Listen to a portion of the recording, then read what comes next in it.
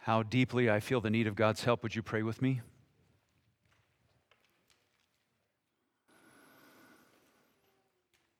Almighty God and Heavenly Father, through Jesus Christ, I come thankful for your living and powerful, fixed and inerrant word. Thankful for the Spirit who will teach your word to us and open our hearts to it and apply it to our lives. Thankful for your love, for your glory, highest and best of all things. Thankful for your name.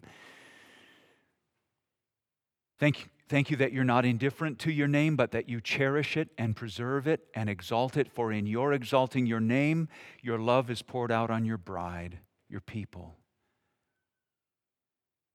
Because you have called us to exalt your name, and as we marvel and delight in and exalt your name, we are saved, and you are supremely glorified. How sorry I am, Lord, for a world that you have created for your glory, but the vast majority of it spends most of its time ignoring your glory, pretending it doesn't exist, or for those who are confronted with it directly, finding words of hatred for it. How patient you are to let your glory be so dishonored for so long by so many. I pray, Father, that you would help us to ready ourselves for your coming by the way you give us to read carefully and deeply Revelation 19, 11 through 21. Help us to see what it really means to say, "Come, Lord Jesus, come and establish the name of God and repair in our hearts the esteem we should have for the unimpeachable glory of God that we so easily overlook or forget or diminish. Be supremely glorified, O God, through the way we love and pray for Christ's coming, and do so by the power of the Holy Spirit. Help us now to see the glory of God in the names of Christ and yearn with love and desire and ache for Christ to come, such that in truth we say, "Come, Lord Jesus." Instruct us now, instruct the children as they're ministered to in the little landing, and instruct those who are watching by live stream or by recording later. Thank you so much for the way the Word of God runs on and triumphs, never failing at the purposes for which you intend it. It's a happy task then to take up this triumphant endeavor, to proclaim your word knowing it cannot fail. I pray this in Jesus' present and coming name. Amen. The Bible is full of promises, isn't it? That the Lord Jesus Christ is coming back. It's full of promises that he reigns in heaven and he will reign on earth. That he will return bodily. Matthew 24 records Jesus himself saying, immediately after the tribulation in those days, the sun will be darkened and the moon will not give its light, and the stars will fall from heaven, and the powers of the heavens shall be shaken. Then will appear in heaven the Son of Man, and then all the tribes of the earth will mourn. And then they will see the Son of Man coming on the clouds of heaven with power and glory. And he will send out his angels in loud trumpet call, and they will gather his elect from the four winds, from one end of heaven to the other. Nothing makes sense in the Christian life unless you believe Jesus is actually coming back. But if you actually believe Jesus is coming back, then not only does everything in the Bible make sense, but your whole life makes sense and gains new meaning. In fact, now you can reorient your whole life around the simple, glorious truth that you're going to see face to face the King of Glory when he returns. Praise his holy name. He's coming back, and he's coming back for you if you're trusting in him. Paul said it this way in 2 Thessalonians 1, since indeed God considers it just to repay the affliction of those who have afflicted you, and to grant relief to you who are afflicted as well as to us when the Lord Jesus is revealed from heaven with his mighty angels in flaming fire, inflicting vengeance on those who do not know God and on those who do not obey the gospel of the Lord Jesus. They will suffer the punishment of eternal destruction, away from the presence of the Lord and away from the glory of his might when he comes on that day to be glorified in his saints, to be marveled at among all who have believed, because our testimony to you was believed. So Paul says, It isn't just to create a smoldering heap of burning flesh that God comes. He's not just going to destroy his enemies. He's coming back to say, where's my church? Where's my bride? I want her to marvel at me. I'm here for her. I say often, and I can't help it, in this passage, Doug Wilson, a Bible teacher from Utah, says the whole Bible is summed up in 6 words: slay the dragon, get the girl. It's true. It's right here in 2 Thessalonians 1, 6 through 10, and also here in Revelation 19. Christ comes to be marveled at by his bride, loved and adored by those who are saying, we are ready. Come, Lord Jesus. We're eager. Come, Lord Jesus. We have so many blessings on this earth, but have you ever realized that surrounding your life with comforts and ease on this earth can have the unintended effect of causing you to say, come, Lord Jesus, after a little bit. I have a few more things I'm hoping to enjoy. Is it hard for you to pray, come, Lord Jesus? Is it hard for you to say, Lord Jesus, come and come now? Know this, that Mark chapter 10 reminds us that all the things that we give up in this life, he supplies to us 100-fold in this life with persecutions and in the age to come. Every thought of marriage for a young man that he might offer before the Lord and say, I'll receive it if you give it. I'll rejoice if you withhold it. Seeing children grow and become adults, seeing grandchildren, seeing friends again, enjoying travel, experiencing new ministry vistas. The one who longs for the return of Jesus holds his or her hands out and says, Lord, I will receive those blessings should you tarry. Should you plan to stay away longer and come at an appointed time of your and the Father's determination, I'll receive those blessings. But if you come, I will say, come, Lord Jesus, and rejoice in your arrival, knowing that all of those blessings will be transformed and multiplied into heavenly versions of those same blessings. Children, grandchildren, friends, parents, spouses, extended family members, the Church of Jesus Christ, all glorified in heaven and ready for an eternity of joy. Come, Lord Jesus, is the cry of believers around the world and throughout the history of the church, because in part life is very, very hard for Christians throughout the world and throughout the history of the church, and it shall be that way until Christ returns. In fact, I don't doubt for a moment that life will get harder and harder for Christians in this country. We've kind of lived in what some call the Disneyland of the universe here. And it's been a quasi sort of veneer Christian around the American experience. And so we've thought ourselves rather blessed. Even some would say, I like our country and God especially likes our country, which isn't true.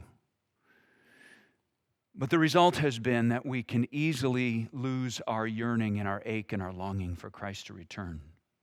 And yet he says, I'm coming back. I'm going to destroy my enemies, and I'm going to gather to myself the beauty, the holiness, the delight and joy, the intimacy of my church. In Revelation 19, we've already seen how heaven is rejoicing with great hallelujahs, 4 hallelujahs, and we sang them in that fantastic song. We sang the hallelujahs that Revelation 19, 1-10 sings about as it celebrates the greatness of Christ's coming back and trampling upon his enemies. Babylon is fallen, and that creates joy and rejoicing in heaven. Now the climax of history in this age, Christ himself appears in verse 11. He comes, as it were, on a white horse. And we see, and my outline becomes the 4 names that he's given in this passage. Did you notice as Tom was reading? There's 4 names God the Son, Jesus Christ the Lamb, has in this passage. 4 names. I want to look at each one of these 4 names, both to see how glorious his coming will be and how I'm to marvel at the glory of his coming, and second, to see how I'm to prepare to say, "Come, Lord Jesus." How can my heart say, "Come, Lord Jesus"? It learns to say, "Come, Lord Jesus," when I see who he is by his 4 names. Let's watch them unfold. Look with me to verse 11. "Then I saw heaven opened," John says, "and behold, a white horse. The one sitting on it is called Faithful and True. In righteousness he judges and makes war." This is a picture of Christ on a white horse, a mighty charger, coming at the end of the age to make war against all his enemies. This is the final battle. The original Greek terms show us that this is the war, not a war, but the final war. And it's Christ who comes to judge in righteousness and to make this war. He's worthy to wage a just war because he's faithful and true. That's his name. He's worthy to come and do battle against the enemies because he has always kept his Father's will, being faithful. And he has never lied, but always spoken the truth. Because Christ has always kept his Father's will and his promises to his Father and to us, because he always speaks the truth, for he is in fact himself the truth, he is worthy and the only one worthy to wage war against the evil of the world. Satan, the dragon, the beast, the evil of the world, they function in lies and in false promises. Satan, the world, evil, and the flesh, they have no agenda other than to undo Christ's agenda. They have no plan or idea or alternative on their own. All they can do is pervert the goodness of Christ in the gospel. Satan is a fallen angel, and he parades around as a powerful god of this world. The beast pretends to wield great financial power, but he lies. Satan is the father of lies, Jesus says. Over and over we are told that the very lies and promise-breaking nature of Satan and all who work with him is to be exposed at the very end. And Christians with an eye to see even today can look deep into the darkness of Satan and see it is completely empty, counterfeit, and vacuous. So Paul said to the Thessalonians in 2 Thessalonians 2, "The coming of the lawless one," that's the Antichrist, called the false prophet here in Revelation. "The coming of the lawless one is by the activity of Satan, with all power and false signs and wonders." That is, he does signs and wonders to lie about God and about reality. Verse 10, "And with all wicked deception for those who are perishing because they refuse to love the truth and so be saved." Have you ever thought about the relationship in your heart between loving the truth and knowing how dark and deceptive and harmful are the lies all around you? Loving the truth are those eager for Christ to return, and they're the ones who can see with clear sight all the darkness that lurks around us. Christ speaks the truth because he is the truth. In him is no secret or deception or lie or fudging the truth. He hides nothing from anyone. He twists no reality. He's got no secrets. He speaks plainly and openly. Therefore, he can be trusted wholly by believers around the world. And even unbelievers can take his word as gospel truth as a warning against their hardened unbelief. He is faithful and true. Therefore, he is worthy to wage war in the end of the age against all that's evil. You can trust him. You can follow him. In fact, you dare not follow any other teacher, any other voice, any other error within the world or the world's history, because he alone is faithful and true. That's his first name. When you're yearning for Christ to come back, you're saying, "Lord, come back," because it's so hard to find somebody to tell me the truth. The essence of sin is someone saying, "Lie to me, lie to me, lie to me," but Christ comes and speaks the truth fully and wholly. The second name is given, harder to understand, but the reward of it is even more wonderful, if that could be imagined. Verse 12, John calls Jesus faithful and true in verse 11, and then he says in verse 12, his eyes are like a flame of fire, and on his head are many diadems, and he has a name written that no one knows but himself. What is this name that no one knows but himself? There's a clue in the fact that his eyes are like a flame of fire and on his head are many diadems. We saw that back in Revelation 1. This is the glorious Christ. His eyes of fire means he sees and knows everything. He knows everything about you. He knows everything about me. He knows everything about everyone. At all places and at all times, that's what his eyes of fire means. He knows all things. No one hides anything from him. And he has a name written on it that no one knows but himself. You don't have to look very far in the Old Testament to realize that that was a sign that there was something glorious and mysterious about God, and now God's Son, Jesus Christ, as taught to us in the New Testament, that's higher and greater and more glorious than any of us can know. He doesn't reveal every name of himself to everybody to misuse and to use as a curse and to profane and trample upon. This is a name that, according to Isaiah 62, he only reveals to his intimate ones. Listen to 62, Isaiah. The nations shall see your righteousness and all the kings your glory, and you shall be called by a new name that the mouth of the Lord will give. You shall be a crown of beauty in the hand of the Lord and a royal diadem in the hand of your God. These very words are being quoted by the Spirit to John in Revelation 19:12. On his head are many diadems. He's the preferred, the chosen one, the elect of God, and all who are in him are the elect of God. And he has a name written that no one knows but himself. Do you remember when Jacob was wrestling God in Genesis 32? He wrestled with him, and finally he said to the angel of God, "What's your name?" What did the angel respond? He didn't say anything. He didn't tell him.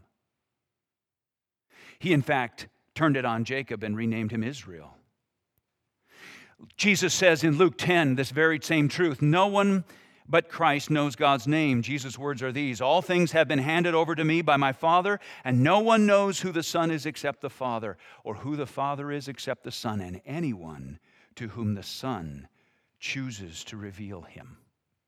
Revelation 2 and 3, if you remember, the church at Pergamum and the church at Philadelphia, they're both told that Christ is going to have an intimacy with his church, the church under persecution, where he will write on them the name of God, and he will give to them a new name that only they will know.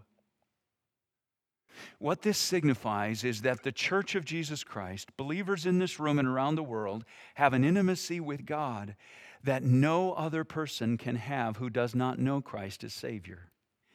There's a speaking by his Spirit that's so plain in the New Testament. Paul says to the Galatians, keep in step with the Spirit. And I yearn for that in my life, and I yearn for it in your life as well, as a believer, that you would have such fellowship with the Lord, that you would not only be reading the Bible, the record of his word, inerrant and permanent and everlasting, but he would also be guiding you by his Holy Spirit. And you could say with Paul in Ephesians 3, I have been filled up to all the fullness of God.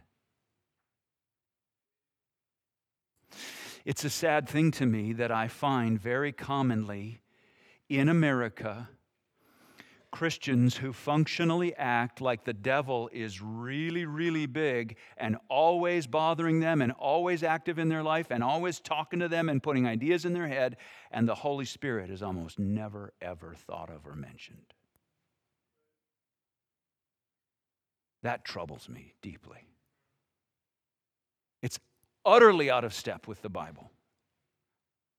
For what we find in the Bible is this sweet intimacy where Christ says just what the prophet Hosea says to Gomer, his wife, estranged wife. He takes her out into the garden in chapter 2, and it says he bought her back, and then he takes her to himself, and he holds her close, and he whispers to her.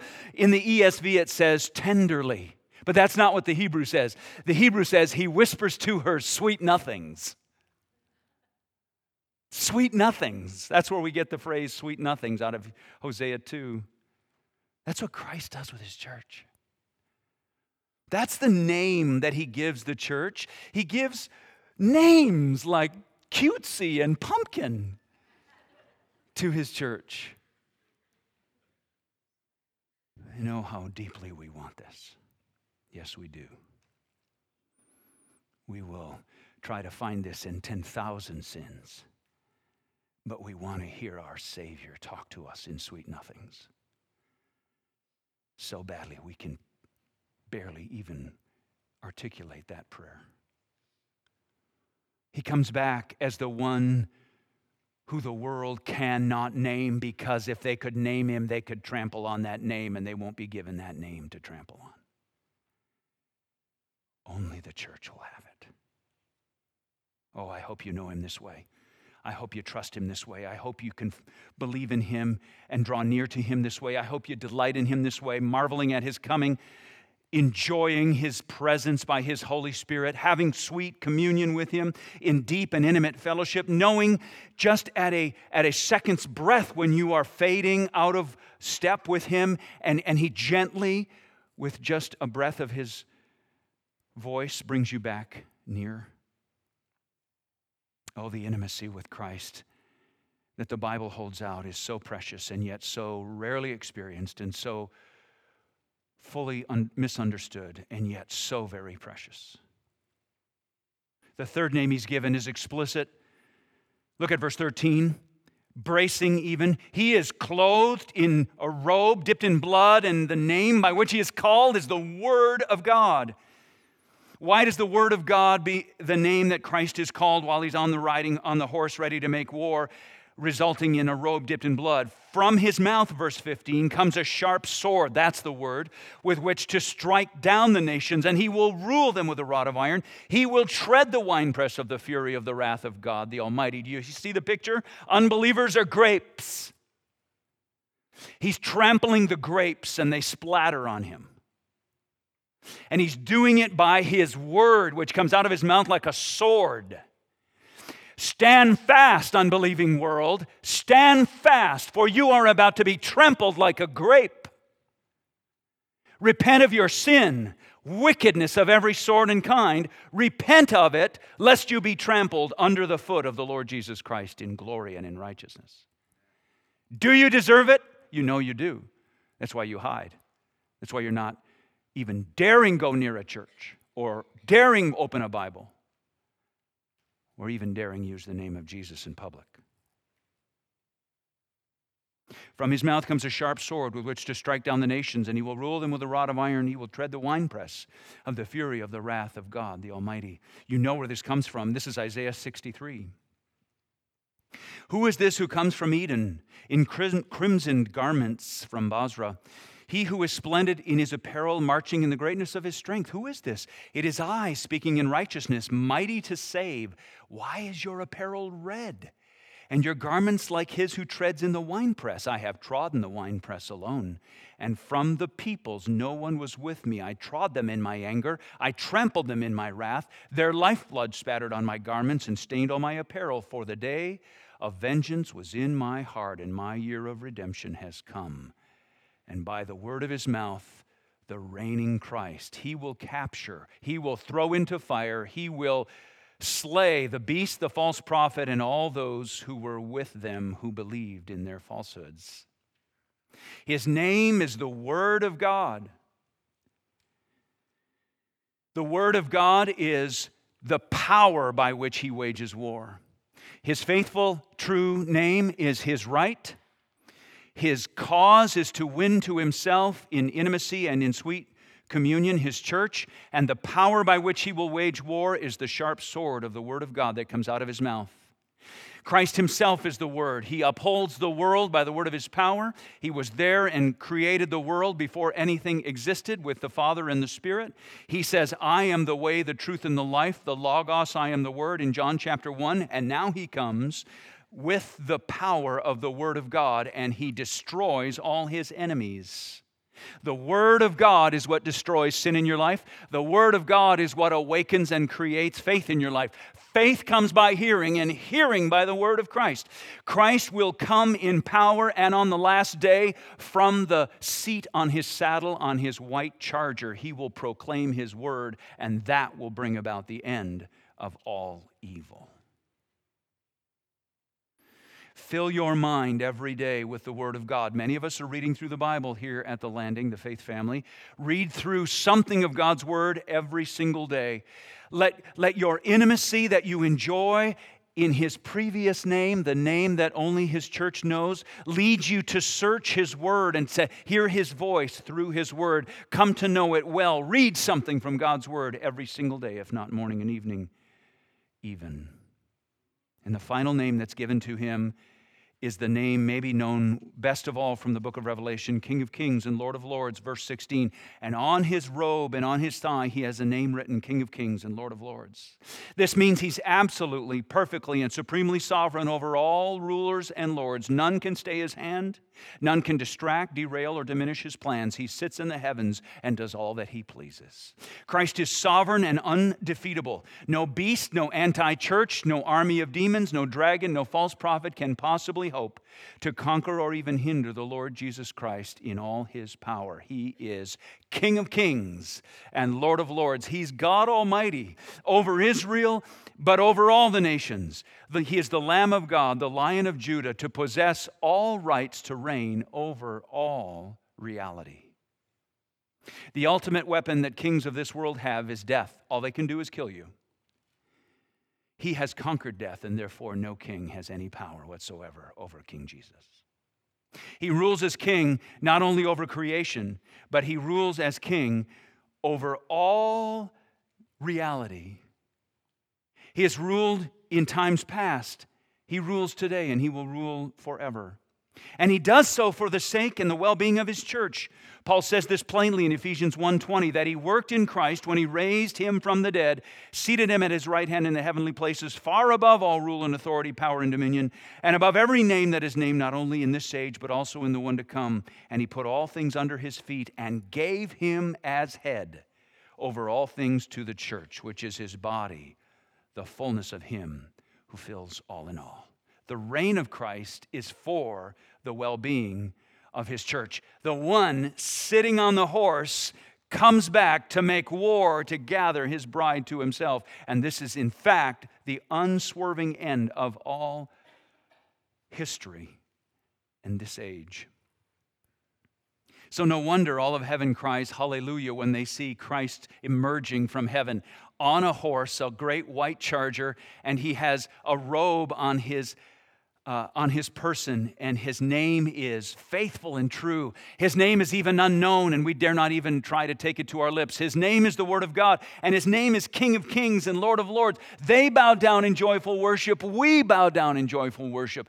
And you and I could stop right here, and we could say, this is enough. This is all I can absorb. Yes, I do want you to come back, Lord Jesus. Yes, I do trust that every blessing I'll miss on earth, I'll have 100-fold in heaven. And yes, I do want you to destroy all your enemies. Come quickly, Lord Jesus. Then the action happens. Look at verses 17 through 21. I call this in my outline the anti-feast. Oh my. An angel, probably a really powerful angel, standing in the sun. Then I saw an angel standing in the sun, and with a loud voice he called to all the birds, buzzards and vultures that fly directly overhead, "Come, gather for the great supper of God." Get ready, birds, you're about to eat. To eat the flesh of kings, the flesh of captains, the flesh of mighty men, the flesh of horses and their riders, the flesh of all men, both free and slave, both small and great. And I saw the beast, the greedy structure of buying and selling, the beast, and the kings of the earth who bought and sold and gained authority and prominence in the beast. And I saw the beast and the kings of the earth with their armies gathered, human beings and demons, we know from previous in Revelation, gathered to make war against him who is sitting on the horse and against his army. So Christ is there, and he has an entire heavenly army. We'll see in a moment that heavenly army is made up of both angels and saints, humans and angels. And if if you're not careful, you might say, oh man, there's going to be a clash like Lord of the Rings or something. But that's not what happens. Don't fall into that trap. That's not what happens. It's not at all what happens. Look carefully. Verse 20. And the beast was captured. With it, the false prophet who in his presence had done the signs by which he deceived those who had received the mark of the beast and those who worshipped its image. These two were thrown alive into the lake of fire that burns with sulfur. It's just over in an instant. They're captured and they're tossed into the lake of fire. There's almost no battle. Verse 21, and the rest, all the rest of the army that were gathering in war against Christ, and the rest were slain by the sword, the word that came from the mouth of him who was sitting on the horse. And all the birds were gorged with their flesh. Now, I call this the anti-feast because you can see how it's a parody of the great supper of the marriage feast of the Lamb, where his bride comes and all the delicacies of heaven are provided for. And there is the glory of Christ and the glory of the bride, we who trust in Christ, and all the heavenly beings cheering, and the delightful, colorful, beautiful banquet that's shared, celebrating the marriage of Christ and his church. That's the beautiful picture we get in the first part of Revelation 19. And then here's the parody of it. Here's the dark counterfeit. Birds, vultures, and buzzards are hovering over all the people who gave themselves to the beast, to the dragon, and to the false prophet, and to a life of sin, rejecting and hating Christ all the way. And they will be the feast. So one of the most sober ways to lay the truth of reality out in front of your heart is to say, which meal will I attend? Will I be the bride and the guest of honor, enjoying the delights of heaven forever with Christ by faith, or will I be on the menu?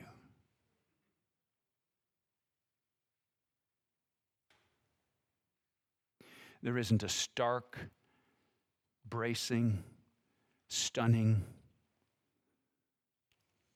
overwhelming, painful picture I can think of worse than this one to describe what it's like to reject Christ and pursue a life of sin. Notice how the battle almost doesn't even exist.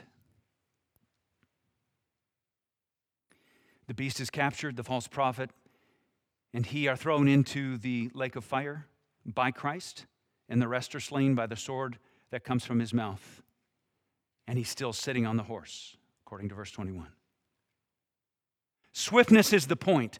Evil is nothing for Christ to defeat. This is not a battle of two equal powers. There's no doubt of the outcome. His mouth speaks the word, and an entire army are captured, cooked, and slain. They've all immediately become birdseed. The beast, the false prophet, cast alive into the lake of fire, burn and cook forever. No battle, no struggle, no conflict, no question. Christ wins instantly. But this is exactly what Paul said would happen. No surprise. Remember 2 Thessalonians 2:8. Then the lawless one will be revealed, whom the Lord Jesus will kill with the breath of his mouth. He's sitting on the horse and he breathes. Bring to nothing by the appearance of his coming. It's like they see him coming and they all run for the lake of fire. In the end, there is no battle. Don't ever picture Christ struggling to win his bride and defeat evil by going into the battle. He died on the cross at Calvary, and there was his battle. There's where the end was determined. We live in the absolute certainty that King Jesus is Lord of Lords, and he will win in all things, not just when we watch the outcome of Revelation 19, but in our hearts by faith. Right now, we know it. So why the horse? I have a big note in my notes. So why the horse? What do you need a horse for? And I don't know if I have an answer, but here's my attempt at my answer for why the horse. It's a beginning of my reflections. Maybe you can add to these reflections, or the Spirit will teach me something more through his word. I wrote in my notes, and I'm sharing with you now this glorious image that I have in my mind of Christ riding on a donkey and saying, "Come follow me. I'm going to die on a cross." So he says in Matthew chapter 16, verse 24, "If anyone would come after me, let him deny himself and take up his cross and follow me." So get on your donkey, ride through your Jerusalem, and know that if he calls you to die for his gospel and his name, blessed are you, for so the prophets were treated before you. So that he can say, "It's the end, I'm on my horse, isn't she a beauty? And I've got one for you too. Get on your white horse and ride with me," says the reigning Christ. I get that from verse 14. Look at it carefully. "And the armies of heaven, arrayed in fine linen," that's what priests wear, that's what forgiven priests wear, the royal priesthood, "white and pure, cleansed by his blood." We know that from the rest of Revelation. We're following him on white horses. You see, you're there at the final battle as well, but you're not getting off your horse. You're just there watching him do the breathing and the appearing, and everybody else is wiped out. You get a front row seat as you are with him, reigning with him, rejoicing with him, riding with him, worshiping him, along with the angels in the triumphant battle, as it were, at the very end of time. We who are in Christ are riding on the white horse with him. Ride on the donkey now. Take up your cross and follow him now, that you can ride on the white charger that he has appointed for you then. Ride with him looks like this. This is what you do to know you're ready to say, "Come, Lord Jesus," at any moment. First, you follow him and obey him. That's what the riding on the white horses means. He has a white horse, you ride on a white horse. If he got baptized, you get baptized. If he goes out into the world to proclaim the gospel, you follow him. Go out in the world and proclaim the gospel. If he worships the Father, you worship the Father. If he was filled by the Spirit, you be filled by the Spirit. If he rejects sin, you reject sin. If he stands for truth, you stand for truth. Follow him close. He's faithful and true. He can be followed. In fact, he's the only one safe to follow. He's also got the unknown name. Stay close enough so that over his shoulder you can hear whispers from him. Keep the nose of your horse near the hind of his so that you can hear his very voice and see the expressions on his face even as you ride that close. You can see what his eyes are looking at. You can hear what his tone of his voice is. You can see the posture as he rides. Ride so close that you have complete communion and fellowship with the Lord every day until he returns. And his return will be no sorrow, but only sweet intimacy. He also says, "I'm the Word of God." Let the Word of God dwell in you richly. Read it, something of it every day, but even more than that, be bold to share it. Satan is not afraid of the phone numbers you know. He's not afraid of the people that you know. He's not afraid of the theology books you've read. He's not afraid of the songs you know. He's afraid of the Bible you know. What do you know of the Bible in your heart? The Word of God is the sword that slays him. Finally, he's King of kings and Lord of lords, and his eyes are like flaming fire, so he knows everything and he reigns over everything. Bow before him and receive his reign. Don't chafe under it. Don't find excuses to reject it. Don't minimize it, diminish it, or tell anyone that he's doing that. In fact, his reign is universal, supreme, glorious. It's how we know that all his promises will come to pass, for he has the power to thwart all his enemies and to gather his bride to himself. Let's pray. So, King of kings, Word of God, unknown name and faithful and true, Lord, we love you for all these things. We love you for showing us your names and your glory in Revelation 19. We love you for causing us to marvel at you and eagerly await your arrival. We love you for the joy that we have in serving you. Now, even though it's donkey riding, we love you for calling us. And we'll happily take up our cross in these very short days until you return, when we saddle up with you on the white charger appointed for us. Thank you so much for this passage. Thank you so much for the bracing depth of it. Thank you so much for the sweet intimacy of it. Give us hearts of faith to say, "Yes, Lord, we want to be the bride for whom you and to whom you come and for whom you battle. And thank you that the battle is so short. Thank you that you're so strong and that evil is so weak. We fear it not. We fear only you. And we will go out with you, walking near to you, riding close to you, even today, even into the rest of this summer, into the rest of our lives. Guard us from making any decision that causes us to grow cold toward you. Forbid it that we would ever lose our zeal for the glory of God in Christ, both in these days and in the days of his arrival. In Christ's precious name, I pray. Amen.